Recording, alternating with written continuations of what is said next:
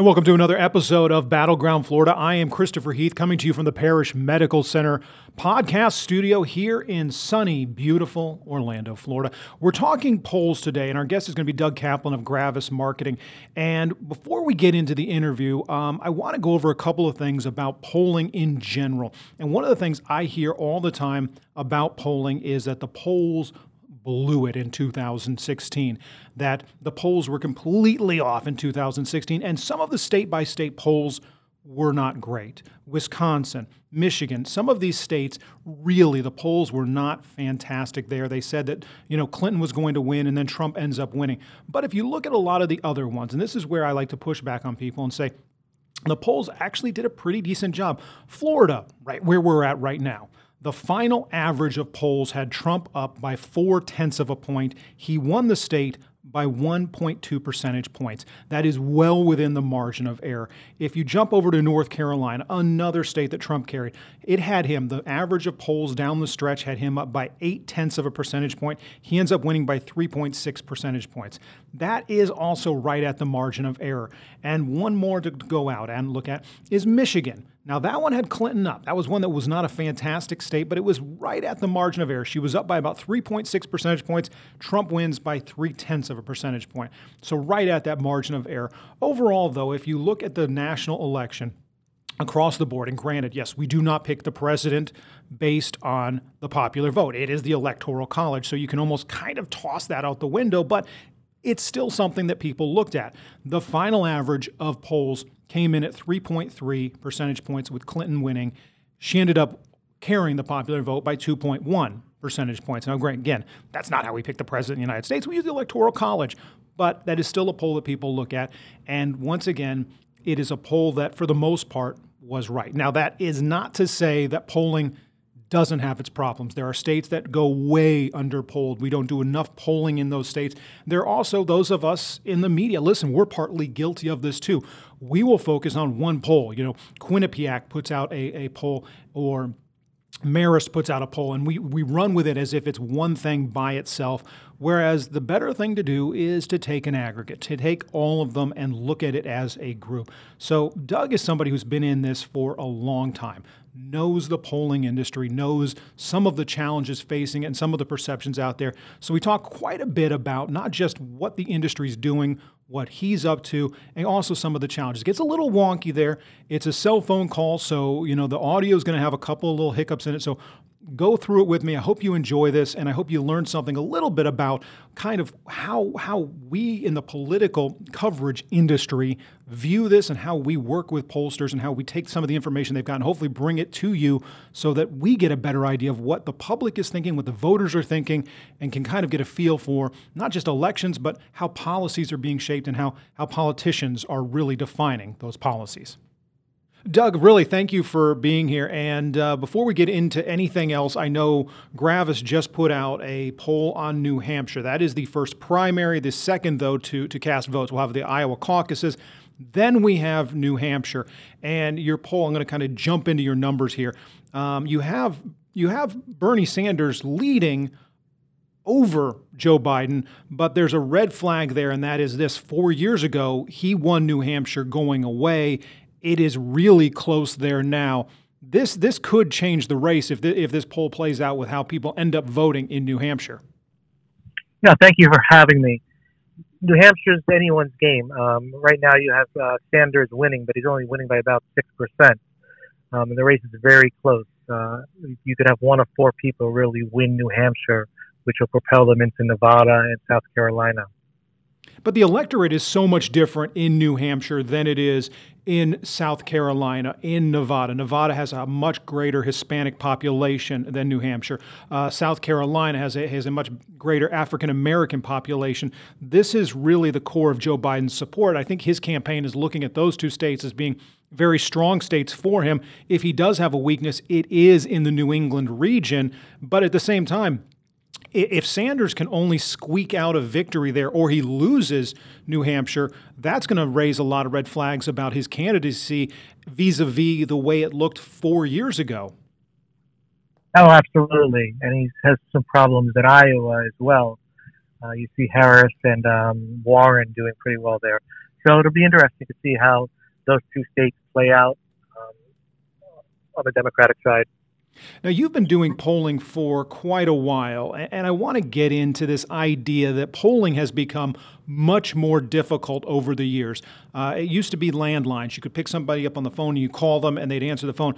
Caller ID means people could filter that out a little bit more. Now you got people like myself who don't have a landline. It's all cell phones and people will ignore calls. How much harder has it become to be a pollster in this modern digital era where people can ignore phone calls or maybe they only respond to stuff online? It's gotten much harder. The response has been lowered significantly. You have to do a mixed mode scenario, meaning calling landlines, and you might have to do some internet responses or calling cell phones directly. So the costs have gone up, the responses have gone up, and it's harder to reach people. When you do finally reach somebody, and that gets to be, you want to get some information out of them. You have to frame the questions. You have to ask them certain things and try and really delve into how they're feeling. But you do know that response rate is low. How hard is it then to wait out and say, okay, hold on, I only got this many people. I have to extrapolate that out, and that's then going to tell me something that I can take and I can present to people and say, here is a number I feel solid about. Yeah, I mean, once people answer the phone, it's not such a problem. The issue is getting people to answer the phone. So you have to call a lot more people. The costs go up. It's also harder to reach certain subgroups of people, such as younger people, minorities, groups like that. When you do get people on the phone, it goes back to what is referred to in the industry as the Bradley effect, which is basically, it goes back to this idea that there are people who will tell a pollster one thing and then they do something completely different. And they will tell a pollster, oh, I'm absolutely going to vote for this person. And then when they finally get into the voting booth, they don't vote that way. This is, of course, after Tom Bradley, who ran for the mayor of Los Angeles. He was an African American. People kept telling pollsters, I'm going to vote for him. And then he lost the election. And what we discovered out of that was that a lot of people will either lie to pollsters or they'll tell pollsters what they want to hear. Is there any way around that? Because we did see some of that in 2016 with what they called the shy Trump voter. And these are people who would tell, pollsters they're undecided or, they may or may not vote or they were leaning towards Trump, but they weren't 100% in that camp. And then on election day, they showed up and they voted in pretty hefty numbers in certain places and really propelled him to a win.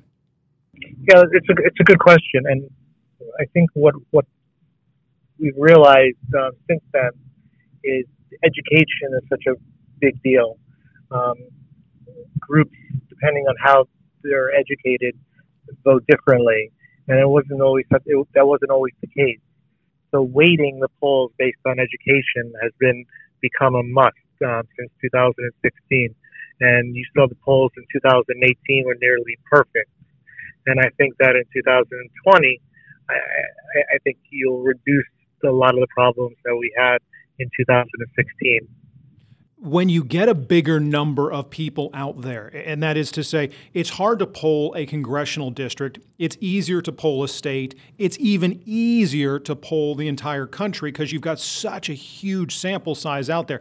This gets into something of 2016 that I always kind of cringe when I hear people say, well, the polls got it wrong. The national polls were dead on. The national polls in aggregate had Hillary Clinton winning nationally by about 3 percentage points. She carried the popular vote by about 2.5 to 3 percentage points, but we don't pick the president that way. We pick it through the Electoral College. Now, some state polls were a little wonky in certain places, but for the most part, the ones that even Florida were within the margin of error. So you start to say, okay, is there a perception out there that polls are inaccurate, or is it just get harder and harder the smaller and smaller groups you have to then delve into because the response rate has gone down? Well, yes. A big thing that happened in 2015 is, one, when pollsters weighted their polls, and you always have to weight the polls based on demographics, education, race, gender, and party. They didn't weight by education. So you saw, and why that hurt, you saw such a big differential between white college educated um, people versus people that had little or no college education, and there was a 20 to 30 point differential there. So that was the first issue that happened. The second thing that happened was that in the states of Michigan, Pennsylvania, and Wisconsin, he didn't have a ton of polls. So he didn't have a ton of polls to average them out, and the polls were all over the place in those states. And what you saw is a really close race. You saw Clinton win the national vote, but she lost those three states. Nobody cares if, perfect example, if you poll California in a presidential election, and I don't know why you would, we all know which way it's going to go, and the poll comes back and says that the Democrat is going to win by 20 points, and then the Democrat wins by 18 or wins by 24. Nobody cares because you've blown out the margin either way. It doesn't matter. When it starts to matter is that a Florida poll says that, a perfect example, it said that in most polls showed Andrew Gillum winning the gubernatorial election in 2018 by about a point or two, maybe three, and then Ron DeSantis wins by about a point, not quite. That's a razor-thin margin, but people hammer in on that because it said one guy was going to win and then the other guy won, even though the margin of error covered both. Right. Margin of error means if you see a poll, if you see the race tied and the margin of error is 3 points, it's still 3 points either way. And so you have to read the polls like that. And people have a bias on reading polls how they want to read them. And you have to factor in the margin of error. So the polls were right in 2018. As a pollster, if you put out a poll, and your New Hampshire poll, for example, it shows Bernie Sanders with a slight lead, followed by Biden and then Warren. If you put out that poll and then the same weekend, two more pollsters come out with polls that show Warren up by like 25 points in both of them, do you have a tendency to maybe start questioning your methodology, or do you start to say, maybe they've got something wrong that I'm onto and I'm right? I mean, how hard is it to not fall into that herd mentality of all of the polls are zigging, I've got to zig as well? Yeah, well, you definitely want to double check your numbers and be confident in your methodology, and look at based in your current and past history in those states. And sometimes polls are wrong. 1 out of 10 polls are going to be completely wrong. And so you just have to just be confident in your methodology and see what the results are. When it comes time to do what we're doing now, which is the primary polling, caucus polling, you're in a season where you've reduced that universe of voters even more. Florida, for example, a third of the people out there during primary season, there's no point in polling them because they can't vote in the primaries. These are NPAs and people that do not affiliate with either the Republican or Democratic Party, and because it's a closed primary state, those people can't vote. You look at Iowa, for example, you've lowered that universe of voters just to the Democrats, and now you have to find the people who are going to give up that afternoon to go caucus. And caucusing, if you've ever gone to a caucus, takes forever. You are sacrificing your evening. So you're looking at a sample size within a sample size within a sample size. And I know Iowa this year has virtual caucusing, which would be weighted differently. That's got to make it so much harder for people like you and pollsters who want to go into Iowa and kind of get a temperature, because not only do you have to find out what people are after, but you've got to find out, are these the kind of people who are going to sacrifice an evening to go caucus for their candidate, something that's going to have them tied up in the high school gymnasium for 3-4 hours? Yeah, and that's why as a someone who's, if you're a consumer of polls, if you look at the averages of polls, that's really the best thing to do. Instead of finding or cherry picking one poll, you look at the averages of 8 to 10 polls, and you see what the results are. They tend to trend based on what the averages are. Go ahead. And, in a caucus state, it's going to be real hard because it's going to be it's a small percentage of people are going to vote, you're dealing with a place like Iowa where it's very, very cold. You could have 20 inches of snow on the ground, which could change it. I think this year they're going to have telephone voting, that's a factor. So all these different things happen. So primaries and caucuses are much different, and typically caucus states are much harder to poll. They're not only harder to poll, but it's also you have to try and find the people who are going to be those voters. And in a caucus state, you can have a first or second choice. And so you go in and you say, well, who's your first choice? Oh, my first choice is Elizabeth Warren. Well, who's your second choice? Joe Biden.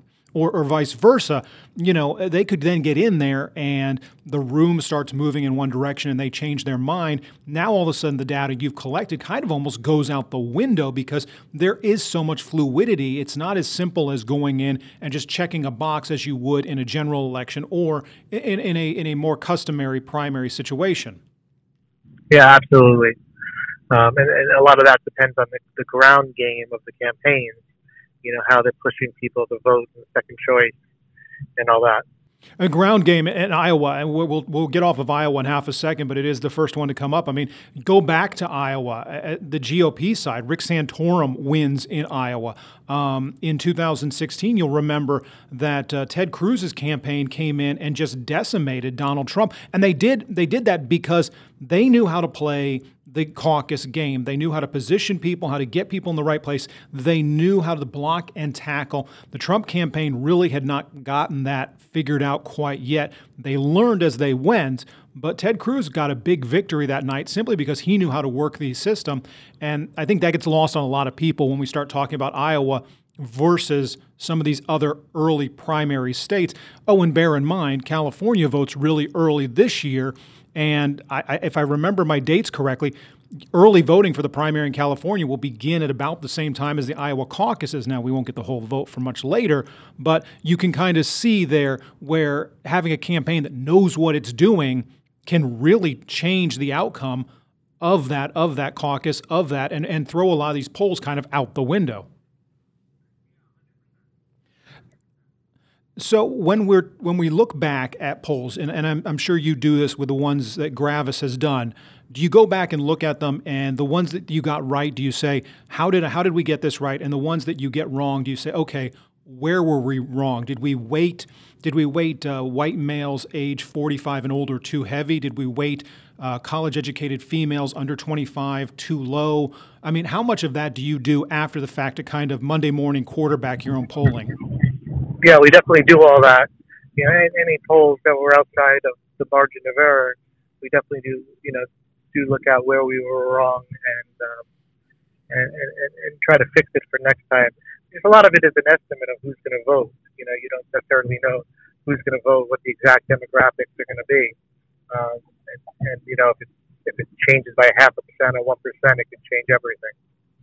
When you do see one of these abnormalities, you see a poll that was wildly off, what is it? What does it tend to be? Is it different every single time, or is it always kind of, man, we really undercounted this one group? Yes, a lot of it is you undercounted one group, or it happens. Like 1 out of 10 polls statistically are going to be off.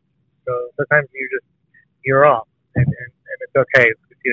You might have 7 or 8 polls you're within the margin of error, and you have a poll or two that you're not. And I know for pollsters, you guys like for those of us in the media to write about and do stories about your one specific poll. But I mean, let's be honest, the better evidence out there is always going to be if you take a conglomeration, you take 6 or 7 polls that were all taken at about the same time and look at them, that really gives you the better kind of feeling, even though maybe, not all the headlines go to one pollster, but that gives the public a better idea of what's happening because you've now got several different people taking their own individual snapshot of that election. Yeah, like I said earlier, definitely. And it's like the real clear politics averages generally work very, very well. And usually they're spot on to where the results will be. I want to get into a couple quick wonky things about polls. The difference between a registered voter and a likely voter as it applies to what you do. Sure. So registered voter is you're calling all voters and that's what counts in the poll. Likely voter is you're screening them. You're asking them how likely they are to vote, and you're only counting people who say they are going to vote. I know we talk sometimes about what gets referred to as kind of super voters, and these are people who you can go back and say they have voted in every single election for like the last 3 cycles. How much do you ever weight that into it and say, okay, I found a super voter who told me they're going to be voting for Donald Trump. This is a person who has shown a propensity to show up every single election. If they say they're voting, you can bank that vote. Yeah, absolutely. A likely voter, if you're going to do that, that's completely different. That's calling people based on voter history. So it depends on the method that you're doing it. If it's a live call or an automated call, or a web response. But what you're looking for is people saying people self-identifying how likely they are to vote. You generally give them 6 responses: it's somewhat likely, very likely, very unlikely, so forth. Is online getting more reliable than it used to be? Is that becoming an easier way? It's obviously an easier way to reach more people, but is it becoming more reliable than what it had been, or are we still trying to go for that gold standard of getting somebody to actually physically pick up the phone and talk to you? Yeah, it has its problems, but yeah, it is becoming more reliable, and it works very well with, and that's what we do at Gravis Marketing. We do online polls with phone polls, so we combine them. Combining them gives you, I guess, a better feel for not only talking to the person, but also, what that online, because online somebody may be willing to answer questions that if you get them on the phone, they might not be as forthcoming to the live person. Right, exactly. And you don't miss certain subgroups of people, and you reach a better percentage of the population. How much more expensive has polling gotten over the last couple of years as you have people that have kind of gone off the grid, so to speak, but yet campaigns, companies, everybody still wants to know what the public is thinking, and the easiest way to do that is to go out and take a poll. How much more expensive has that gotten? Yeah, at least double. So when you say double, what if I asked for a poll of Florida? I mean, ballpark. What is something like that? I mean, not just for what you, but I mean in the industry in general. If I'm saying I want to run a poll of the gubernatorial election in Florida, what would an estimate from any number of pollsters probably come out to be? Depending on the method you use, if it's online or phone, thousands, $3,000 to $10,000. Wow.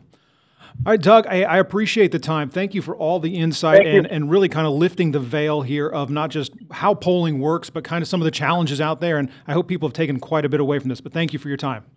Thank you, Chris. Bye-bye. All right, Doug has left the building. He was never actually in the building. He was, as I said, calling on his cell phone to call in on this one. But I do want to thank everybody who has taken time to download some of our previous episodes and who has taken the time to give us a rating or a written review. We are up on all of the podcast apps. We are up on iTunes. We're up on Google Play, Stitcher. You can find us anywhere. Drop us a rating. Drop us a written review. Tell some of your friends or family about it. And really, I'm enjoying getting kind of some of that feedback that people are giving in. We've got a couple more guests scheduled to come in this week. Those episodes will start populating as we go. I'm trying to do about 2 of these a week and keep the conversation lively and interesting and along some of the lines that I find interesting. But tell me some of the ideas you want to have out there, some of the guests you'd like to have in, and we'll do what we can to get it. But for now, Christopher Heath here for Battleground Florida. We will catch up with you next time.